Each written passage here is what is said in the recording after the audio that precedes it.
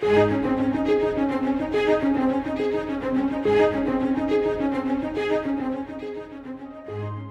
third section of Psalms, known as the Leviticus Psalms, remind us that the God who redeemed us is still with us. In fact, He has promised to never leave us or forsake us. Today, we join Scott Pauley in opening God's roadmap for life. Find your place in the Word of God in the Psalms, and let's discover what God has for us along the way.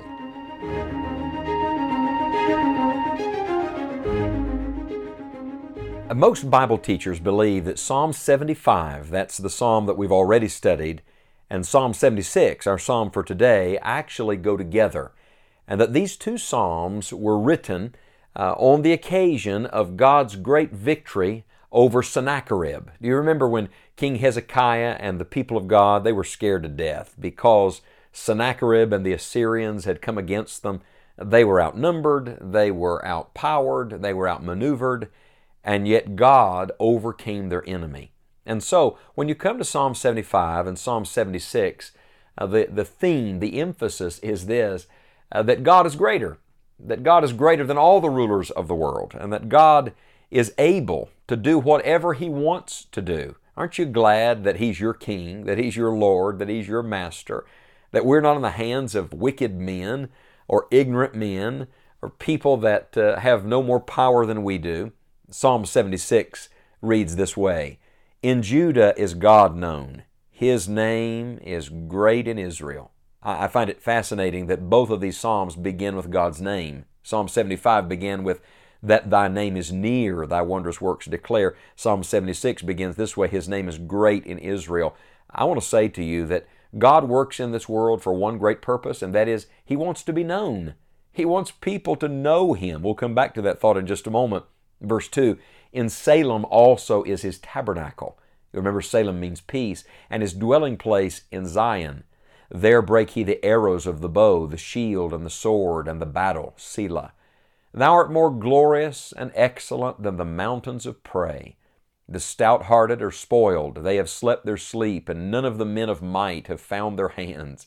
Oh, what a humorous verse this is. He said they were so proud and now they're spoiled. He said they've gone to sleep. These men of might can't even find their hands. They don't even know how to fight. They can't even defend themselves. Why? Verse 6, "At thy rebuke, O God of Jacob, both the chariot and horse are cast into a dead sleep. Thou, even thou, art to be feared, and who may stand in thy sight when once thou art angry? Thou didst cause judgment to be heard from heaven. The earth feared and was still." Oh, that's a powerful verse. Listen to it again. Verse 8 of Psalm 76. "Thou didst cause judgment to be heard from heaven. The earth feared and was still." In all the noise, in all the hustle and bustle of life, in all the posturing, in all the politicizing, in all of the movements of people to gain power and access and to get their agenda accomplished, when God speaks, everybody stops. When God speaks, everyone has to be still in His presence. And I love the fact that God speaks from heaven, but earth is affected. Oh, that's what we're praying for right now. Lord, work, speak from heaven, and touch us here where we are on earth. In verse 9, "When God arose to judgment to save all the meek of the earth, Selah." You see, do you understand that those that are going to be blessed in the end are not the ones who try to grasp power, who try to grab and jockey for position, but rather the meek of the earth. The Lord Jesus would say it this way, that the meek would inherit the earth. It's the same principle. Why? Because the meek are those who've submitted themselves to God's rule, to God's ruling presence in their life. And He repeats this theme, "when God arose to judgment." Do you remember the previous Psalm, Psalm 75? God is the judge.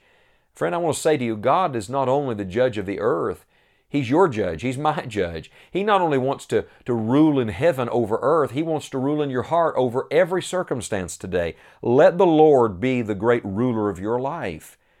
And the Bible goes on to say in verse number 10, "Surely the wrath of man shall praise Thee. The remainder of wrath shalt Thou restrain." Now, friends, there's a lot of theology wrapped up in Psalm 76, verse 10. Listen to it. He says that God even uses the wrath of man. Do you understand that God can use the most wicked people, and God can use the most terrible circumstances to bring about His purpose. All through the Old Testament, you have pagan kings like Cyrus and Nebuchadnezzar. The list goes on of people that initially didn't even know God, and yet they became God's messengers and they became God's instruments to accomplish His purpose. The wrath of man shall praise thee, and the remainder of wrath shalt thou restrain. In other words, the only thing God is going to allow into our lives, the only thing He permits, the only thing that comes through the filter of His good, loving hand are those things that will bring Him the greatest glory, and everything else He holds back. If you think there's a lot of evil in this world today, imagine if the Lord was not restraining evil. And then the psalm ends this way, verse 11 and 12, Vow and pay unto the Lord your God. Let all that be round about him bring presents unto him that ought to be feared.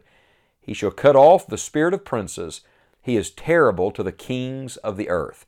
So he ends by reiterating the great emphasis of both of these psalms, and it is this, that princes and kings, prime ministers, presidents, rulers, they come on the scene, and if they do not submit to God, eventually God's going to just cast them down.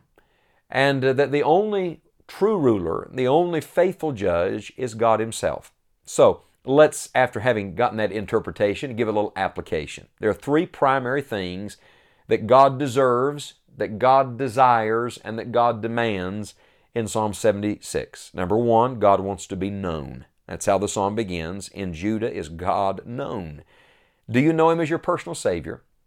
If you don't, today's the day. Believe on the Lord Jesus Christ and thou shalt be saved. You need to know Him personally as your Savior, but don't stop there. If you know Him as your Savior, now He wants you to know Him as your Lord and Master. He wants you to live in His ruling presence. And once you know Him that way, He then wants you to make Him known to others. Begin to see all the things going on in this world as God's means of revealing Himself to fallen humanity. Number one, God wants to be known. Number two, God deserves to be feared. The Bible says this repeatedly throughout the passage. The Bible says in verse 8 that the earth feared. The earth feared. And then it gets very personal. The Bible says at the end of verse number 11, unto him that ought to be feared. You see, it is not just that He is feared, He deserves to be feared. Why? He's the great God.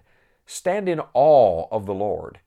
We should never be light and flippant about our God. We should never speak of Him like He is a man, like He is just another one of us, or even the best of us. Oh no, my friend, God is God. There's none like to God. And all the people of the earth must acknowledge that there is only one true and living God. God wants to be known. God wants to be feared. And thirdly, God wants to be worshiped. That's where it's all coming to. In verse 11, vow and pay unto the Lord your God. Remember, we're in the Leviticus Psalms. It's a picture of worship. Coming to the temple, coming to the holy place to pay your vows, to bring a sacrifice of praise, and to honor God. Someday, when you come to the revelation of Jesus Christ at the end of the New Testament, you see that all of the people of the earth will worship God. Everybody eventually will give Him worship and will give Him praise. They will acknowledge who He is. You want to talk about a worship service. And then, once the believers enter into God's presence for all eternity, we're going to worship Him forever. Isn't that going to be glorious? I think we ought to get a start on it today. What do you think? And so today, would you make these three things your great goal? Number one, to know God.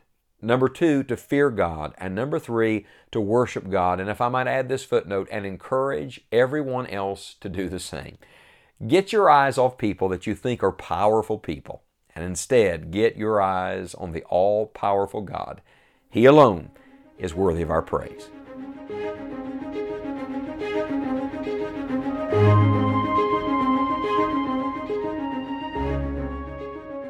If you would like more information on knowing the Lord Jesus Christ in a personal way, or if you desire to grow in your faith, please visit us at scottpauley.org. We'd love to hear from you. You may also download your free copy of A Ready Reference of the Psalms to help you in our current study. We are praying that God will guide you today and that you will enjoy the journey.